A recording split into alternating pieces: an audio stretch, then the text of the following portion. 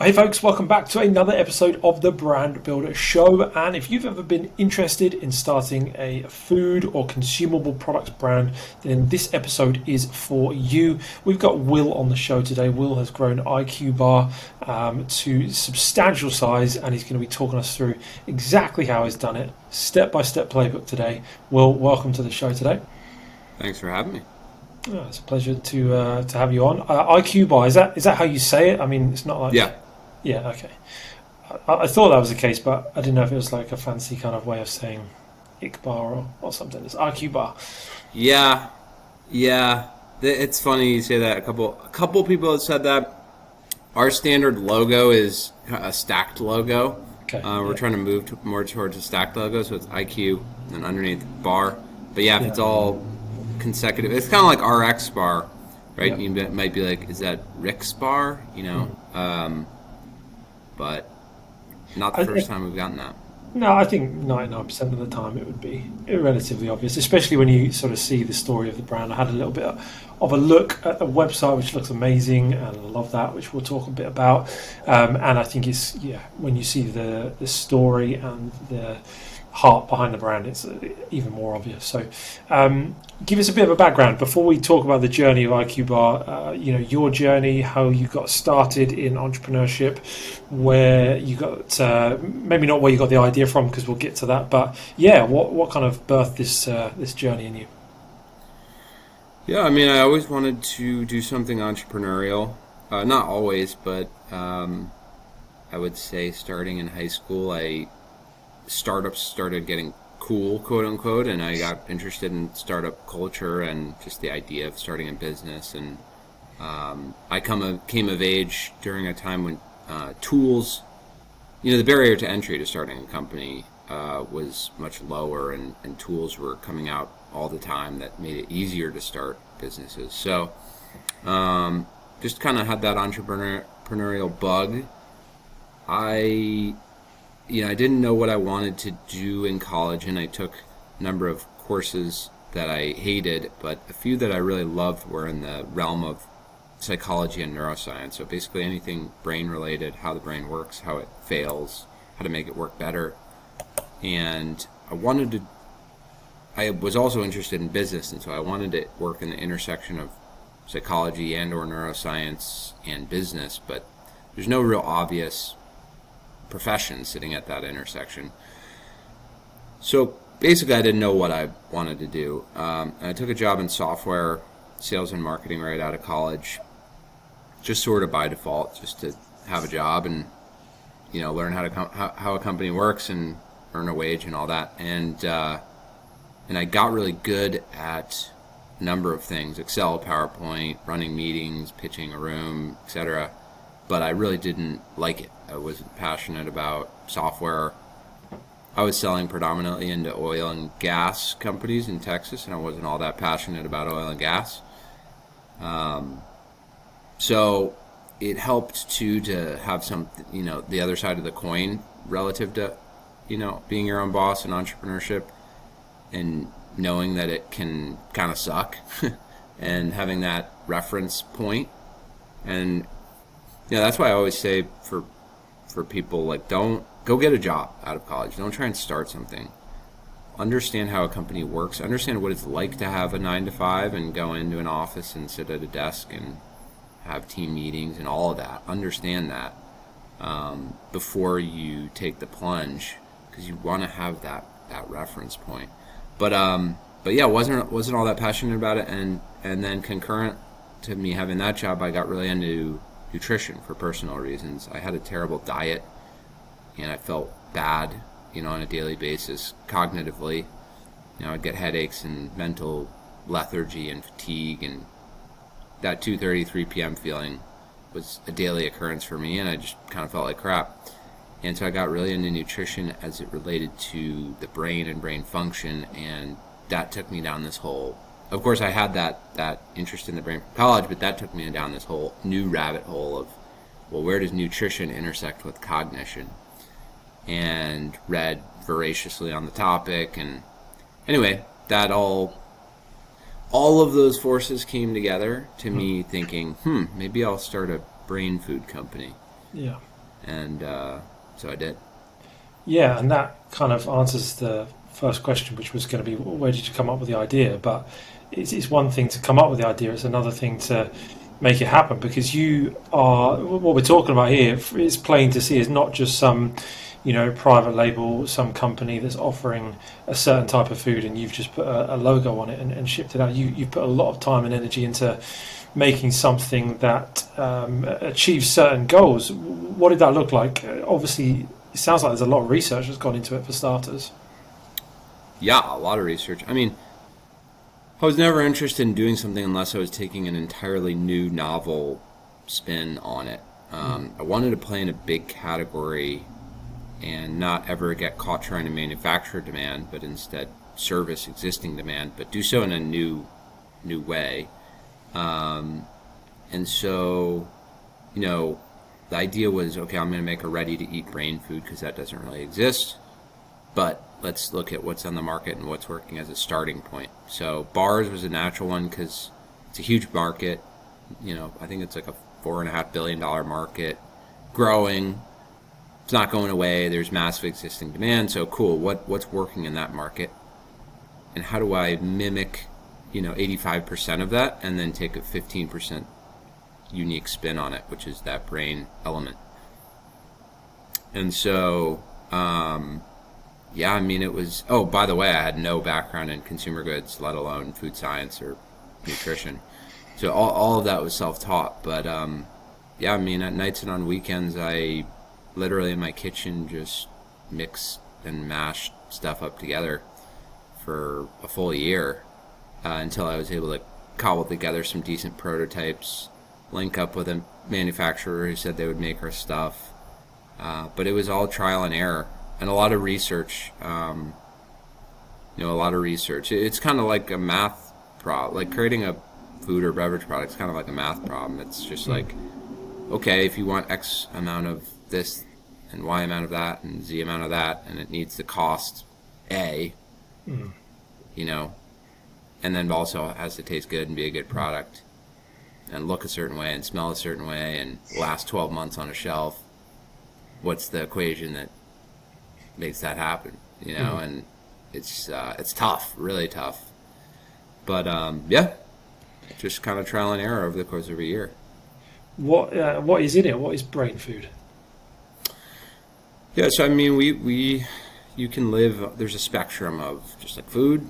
It's like sustenance and then medicine, and so you can, and like medicine, you could call like nutraceuticals, say, for consumable products. Yeah. And you have to decide where you want to live on that spectrum. And I always want to live on the food side, so we don't make hard claims or anything like that. But basically what we're trying to do is center on whole food ingredients that are rich in compounds that have been shown to be good for your brain. So like, take vitamin E, for example. It's good for your brain for a variety of reasons. What's in nature is the highest, or one of the highest in vitamin E? Almonds. Okay, so we're going to like have almonds be our number one ingredient. It's not that we're pumping vitamin E into the bar, and so it's sort of being the most brain healthy thing on the shelf, but it's not a nutraceutical or a medicine or anything like that. Another example would be flavonoids, which is a polyphenol, which is a compound that's really good for your brain for other reasons. What's highest in flavonoids? In the berry family, it's blueberries. Okay, cool. We're going to have a blueberry bar. In the leaf family, it's matcha.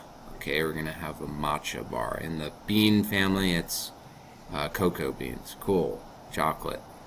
Et cetera, et cetera. So, yeah, it's just centering those formulations on whole food ingredients highest in XYZ brain nutrients. Yeah. But there's trial and error too there. Like I wanted to include resveratrol, which is a compound in grapes. Sometimes people say red wine's good for your heart and circulatory system and brain and things like that. And the reality is, it has this stuff called, why they say that is because of this stuff called resveratrol, but you would have to drink a zillion bottles of wine for that to be true. So, but you can actually concentrate that and consume it. It's a great supplement. And I tried to formulate it into the bar, but the bar is going to cost $10. Is that going to work in retail? No. Do enough people care? No. So you have to make these micro compromises along the way to align with realities of the marketplace and what consumers care about and things like that. Yeah.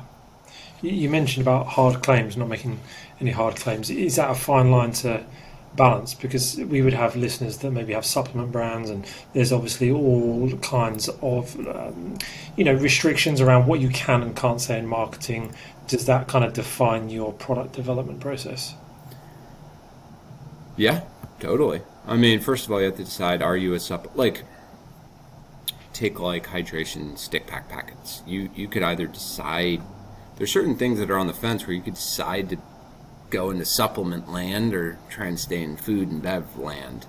So that's key, right? Because it impacts a lot. It impacts your branding, how you frame it, what categories you sell in and on Amazon. Like, there's a lot of downstream implications of that decision. And then once you make that decision, even within that, it's like, okay, do I want to make claims? What claims do I want to make?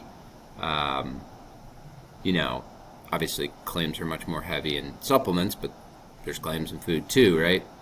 12 grams plant protein, that's a claim. So, yeah, you have to be very, very thoughtful about that and very careful about it. I would say a common mistake is people overclaim. You don't need to overclaim in most cases, and it's sort of an unforced error in most cases. Just don't. People get it. People can get it without being beaten over the head with it, so to speak. Like blueberries, right? You could make certain claims about anthocyanins and all these polyphenols, these chemicals in blueberries that are really good for your brain, or you could just make a much lighter claim of brain healthy.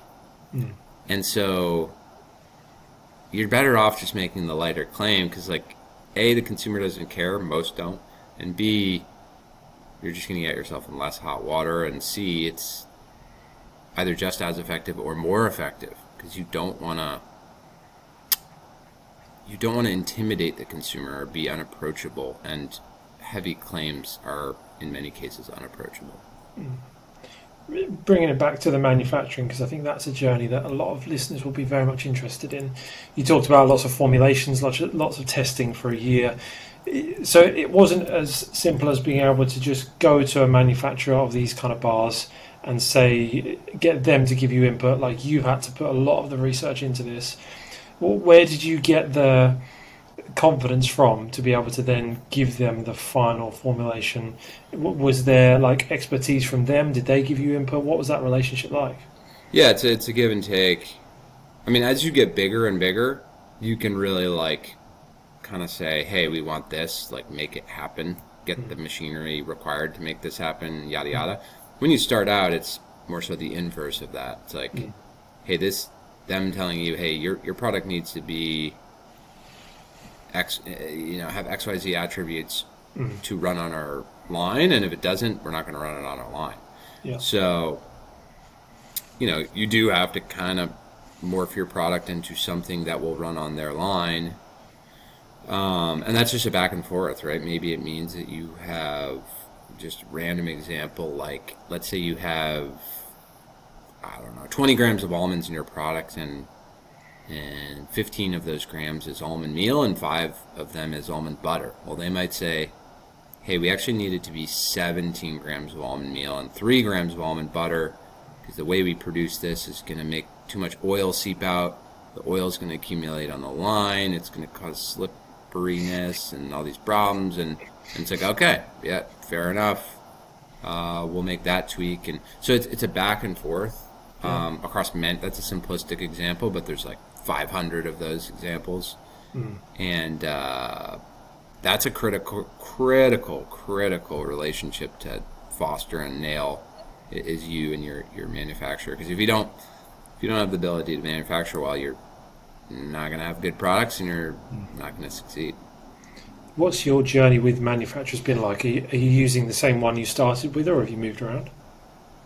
No, we've moved around. I mean, in the way, this is certainly true for bars I believe it's mostly true for most categories, but as you level up your volume, how much you're making per run, and then also just aggregate how much you're making on an annual basis, different manufacturers are better at different volume tiers. So you're going to start with like a starter co-packer, which is, maybe you're making 20,000 units, which sounds like a lot, but actually isn't, from a manufacturing standpoint. And then once you generate enough business, and business is business, and you're bursting at the seams, okay, now you move to someone who's really, their core competency is like 100,000 units a run, so on and so forth, until you get to a co-packer who can kind of go to infinity. It's like we could run 200,000 and we can run 5 million.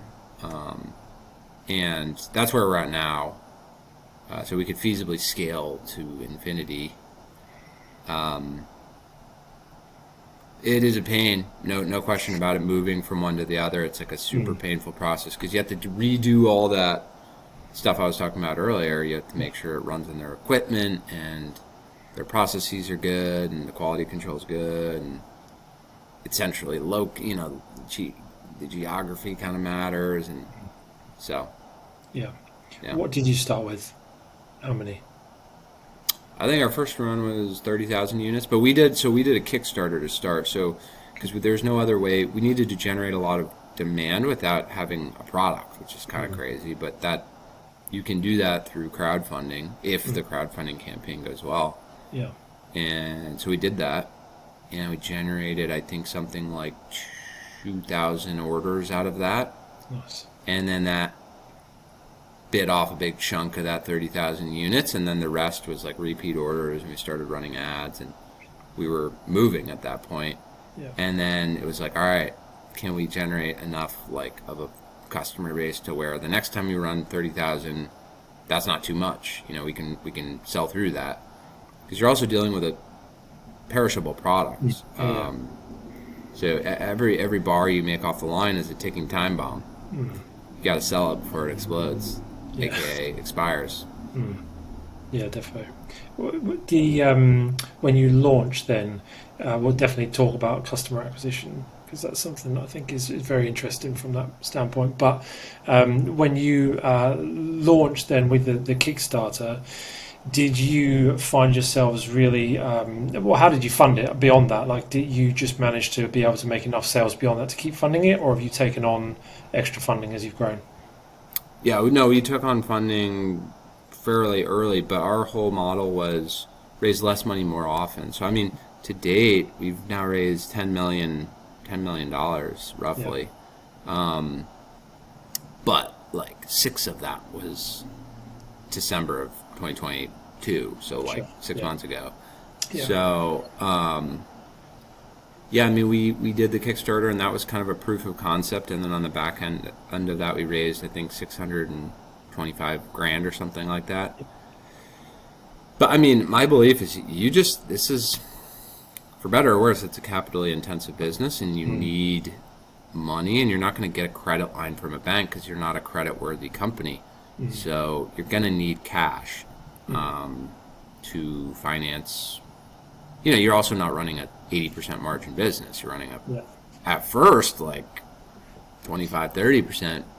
Hopefully you get to 50 plus, but your margins are never going to be worse than they are at the very beginning, and you're never going to make more mistakes than you are at the very beginning. So you need cash. Like, it's just there's no two ways about it. But our whole thought was raise the smallest amount possible to like hire a small team and be able to make production runs and invest in ads and all that, which we did, and then kind of got a bunch more proof points, and then raised another slug of cash a year later. It was $1 million in 2020, in 2019, and then a couple of years later raised 2.75, and then a couple of years later raised 5.75, and so it's all in tranches. Some folks will raise like 6 or 7 million, but it's like massively dilutive because they raise it all in that one chunk too early. In my opinion, too early. So you What does that make it? About 2018 you started? Yeah, our Kickstarter was Jan 2018, and we fulfilled our first order from that mid 2018. Okay.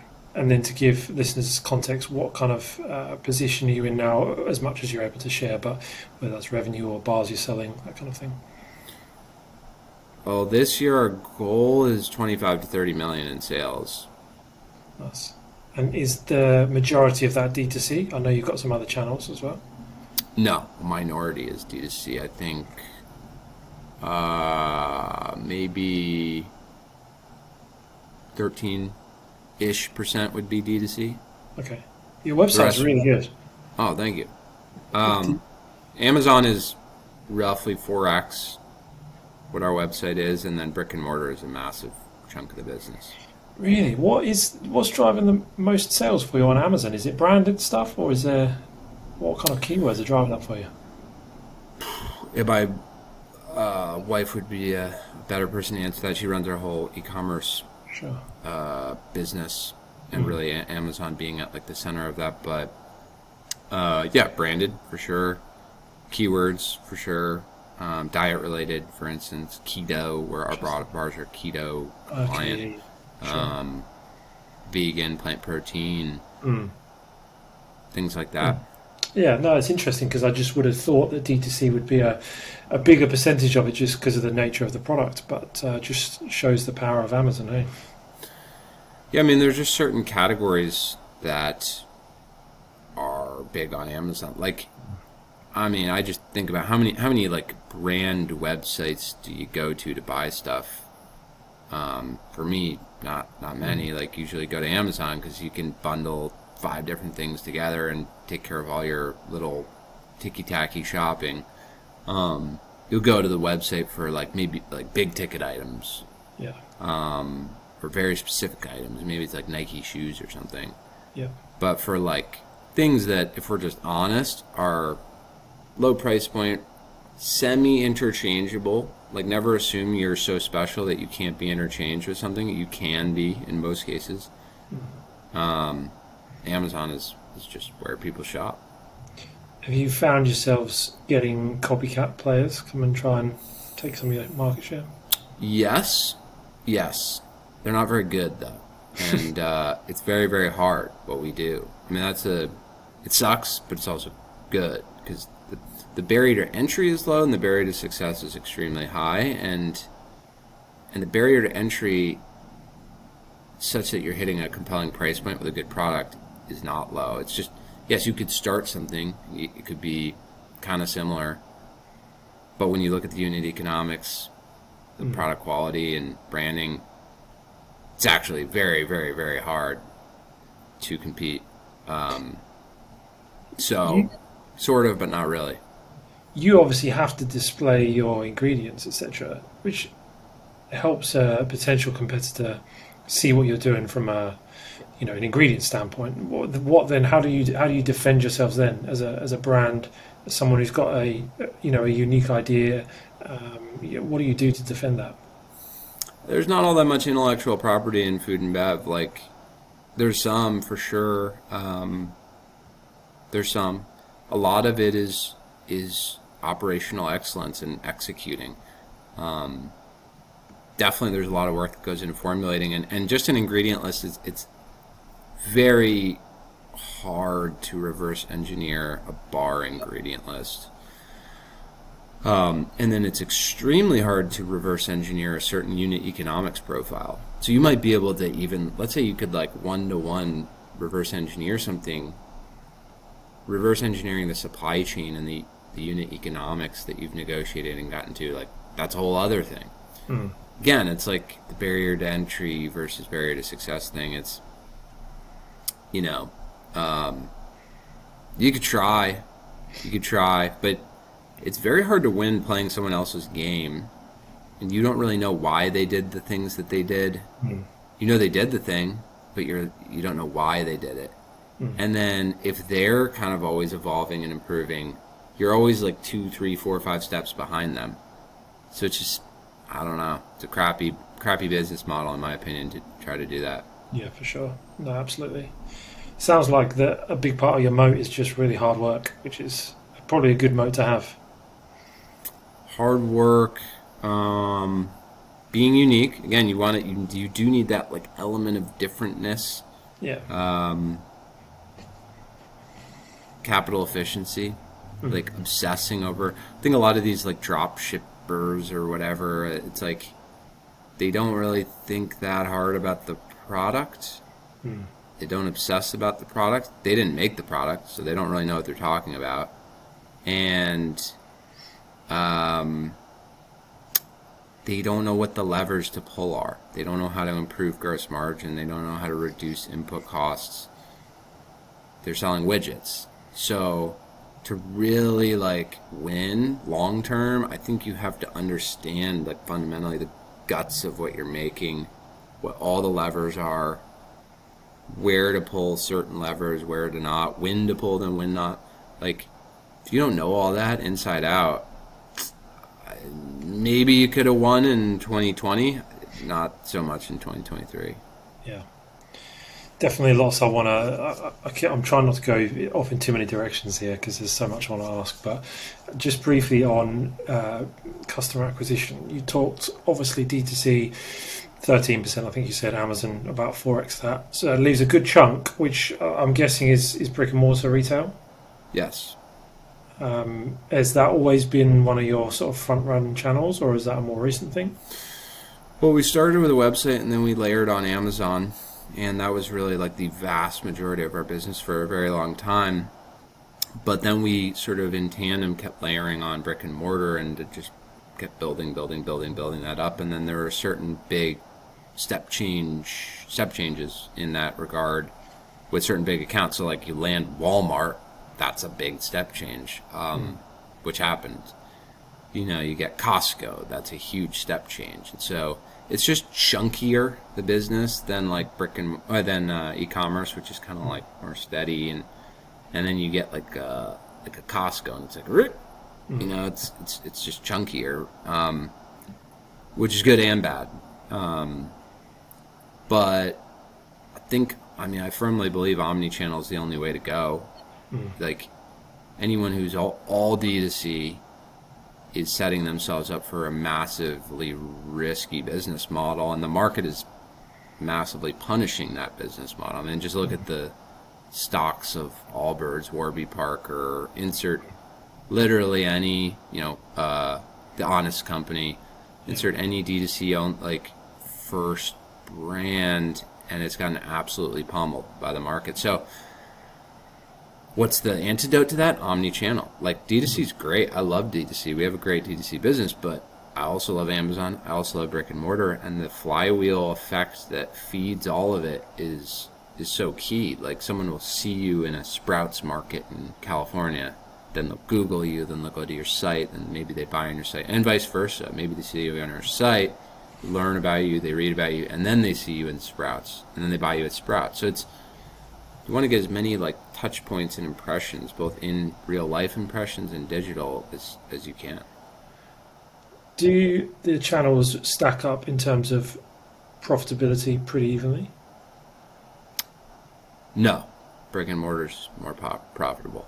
Really? Okay. Because there's argument in the D2C camp and then the Amazon camp. Amazon, you're paying so much in your fees, but then for D2C, obviously you have to drive traffic and there's other expenses. So I think they probably come out relatively even for most businesses. I don't know if that'd be the same for you, but then for retail, what is it? Is it just the fact that they're buying it straight from, you can sell in bulk load POs, or how? What is it? Well, your customer acquisition is zero. Yeah. So that's a good model. If your customer, if you spend $0 to acquire a customer, you're probably going to have a higher profit margin.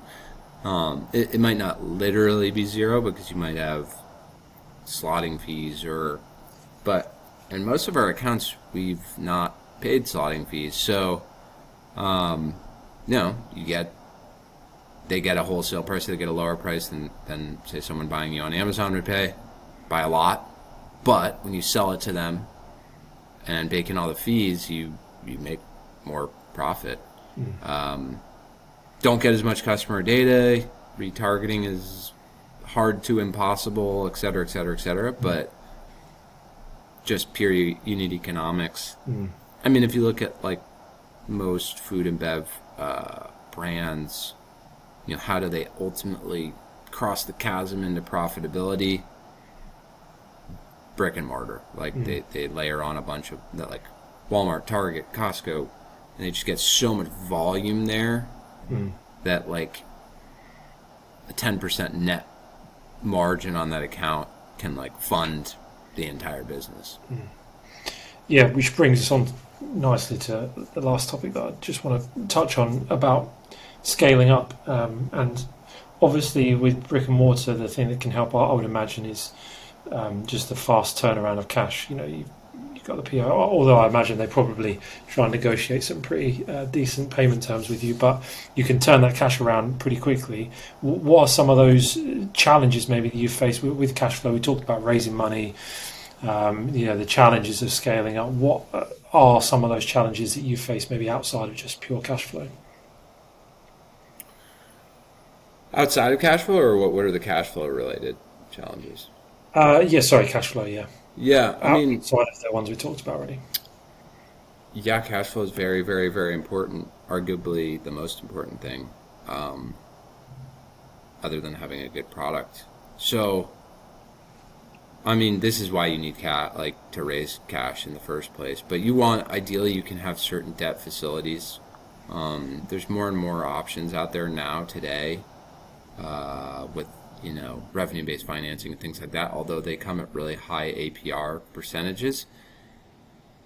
But yeah, you need cash, and then you want to minimize your cash conversion cycle. Like the time between you manufacturing a thing and paying for all the inputs and converting that thing into cash back has to be as tight as possible. So being really diligent about payment terms and things like that is important. To your point, like Amazon, I think it's every 2 weeks, and Shopify is every week or every 2 weeks. So that is just a quicker payback cycle, whereas brick and mortar is like 30 days, sometimes 60 days, sometimes I've had a 90-day setup, which was insane. But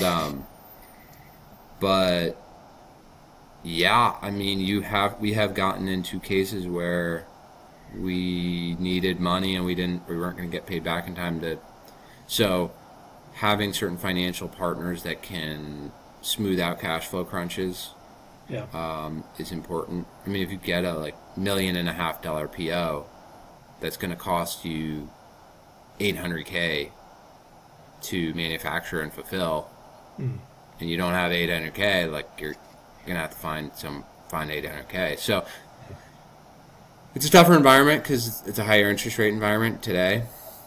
But there's ways you can do it. What are the financing routes you've taken? We have one partner that's been really great. It's called Ampla. That has helped us to smooth out some cash flow crunches. We got a credit line with our bank that we did use it in a couple of cases.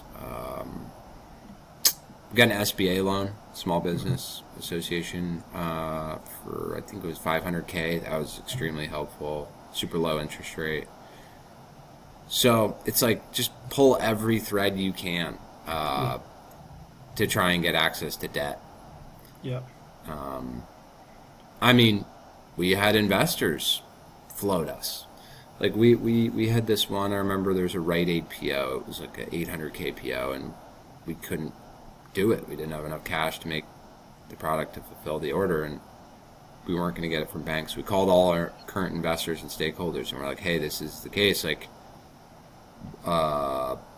we need a short-term loan. And we got one from one of the guys. So just got to be creative, really. Yeah, definitely. Where there's a vision, there's a way to make these funds come about. It's amazing, isn't it? Outside of cash flow, then, in terms of scaling up, what are some of the challenges there? The thing that comes to mind for me is your product line. How have you decided when to offer more products. I know that's the challenge I've found in growing is I've certainly launched new products too quickly and then found a real crunch around cash flow there. How are you deciding when to launch new products? What products to go into? What's that process like? Yeah, it's a bit of an art, to be totally honest. I mean, one question is, do you go into new categories, period? You know, if you're athletic greens, you have one SKU and you just scale it to infinity, and that's, I mean, technically that's the best possible business model. I personally, though prefer the platform model of a small platform. So if we want to be a brain and body nutrition company, I want to play in, similar to diversifying your business on a go-to-market basis of e-com, Amazon, D2C, Amazon, brick and mortar. That same principle to me applies to product lines and form factors too. So started in bars, and we're moving into hydration, and then we're moving into instant coffee. That sort of diversifies us in a nice way, and it's all coherent because it's all brain and body nutrition, and they're different value props. One is satiety, one is hydration, one is caffeination. So the same consumer can be upsold and across brands, but I think when you're ready, like my personal belief is you want to build out each product line into a multi-million-dollar business, stable, has a customer base, people like it, you've worked out all the kinks, good unit economics before looking at another incremental one. And for me personally, I don't have ambition or interest in going beyond 3 categories. I think that's like a nice 3 legs of a stool, diversified business that's not too hectic. Like, I don't want to be managing 5 different contract manufacturers, and you don't want to lose focus. So it's a bit of an art, and you got to have the cash to outlay investing in a new, because you're kind of starting a new mini company every time you start a new product line. How are you managing the pressure? You talk about not wanting to take on too much complexity with manufacturers, etc. Is there pressure from shareholders or investors to really push growth and expand quicker? How are you managing that? I guess sort of. I would say I always put more pressure on myself than even they would.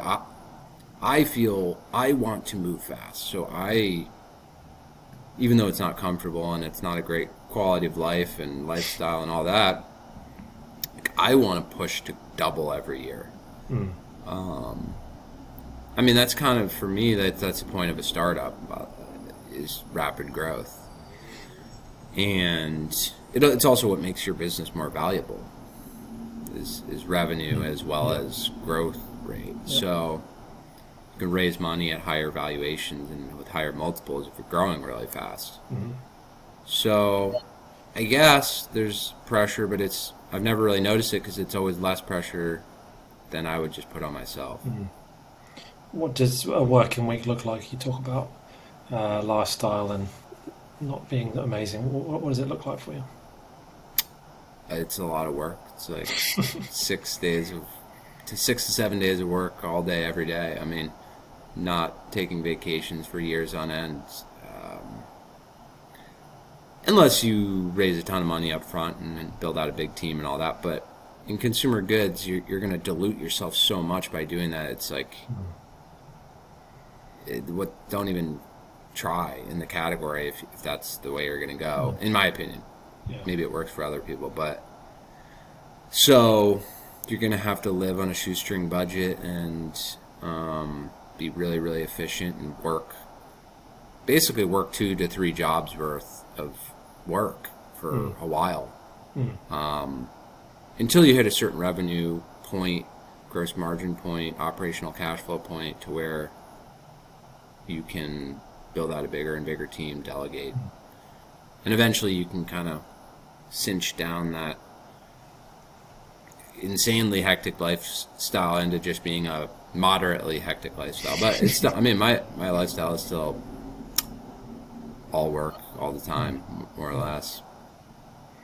What's the end goal then, to finish off? What's next for the brand? Are you going to sell it one day? What's the plans? Yeah, I mean, the goal is to sell it for sure. I wouldn't. You don't ever want to put yourself in a position where you have to sell something or you're forced to sell something. You want to keep growing until someone wants to buy it, and then evaluate that and act accordingly. Do you get inbound offers for it? Yeah, but not good one. Like not. It's like random aggregators will hit me up or whatever. It's, but no, I mean, you kind of have to get to like 25, 30 million in sales before you become a sellable business in consumer goods. It's kind of a weird dynamic. Whereas in software, you might hit 10 million and you have 30 people knocking on your doors. In consumer goods, it's unless you're a super profitable company, you kind of have to get to 25, 30, and some people would say even more, like 50 million, before any big company is kind of takes note and is interested. So, we're trying to get there soon, but we'll see. Again, you can't have that be the only path. You need to just keep building a great business. Yep. And because if you're building to sell, you're very likely to get disappointed, especially in 2023. I mean, it's a tough market. It certainly is, yeah, definitely. Good. Okay, and then my final question. You mentioned about caffeination. Spill the beans. Is coffee bad for your brain? No, it's great for your brain. Caffeine's great. I mean, it makes your brain literally work faster. I drank 2 cups of coffee today. Feel great. Okay. Good. So what are you doing? Like you talked about instant coffee. Are you just adding flavorings to that, or? Yeah, here I have a little thingy here. IQ Joe. So it's rip it, pour it in hot water, stir it, drink it. And then there's flavors. There's French vanilla, cafe mocha, hazelnut, and then just original black. Awesome. Yeah, that's the next one. Very cool. Very cool. Good stuff. Well, I've taken up loads of your time already, so I want to kind of let you go. There's so many avenues we could have gone down, so many questions that come up, but this has been super inspiring and helpful. 0 to 30 million a year in 5 years. It's certainly not normal, and so you've executed very well. So, really appreciate you coming on. Where can people find? No, it's my pleasure. Where can people find out a bit more about you? Do you hang out online anywhere, or are you too busy for that? Oh no, I'm very active on LinkedIn, which is, I don't know, maybe random, maybe not, but that's where I spend a lot of my time. Not so much Twitter. Our website's eatiqbar.com. Our socials are at eatiqbar, EATIQBAR. But yeah, if you want to hear my random musings, incoherent as they may be, find me on LinkedIn. Yeah, I'm sure there'll be plenty of people that will certainly want to do that. Amazing. Well, you guys have heard it there. Check out the links to that, eatiqbar.com, and find Will on LinkedIn. There will be loads more good stuff like this that he'll be dropping. I am absolutely sure of that. Thanks for joining us in this episode, and we'll see you in the next episode, same time next week.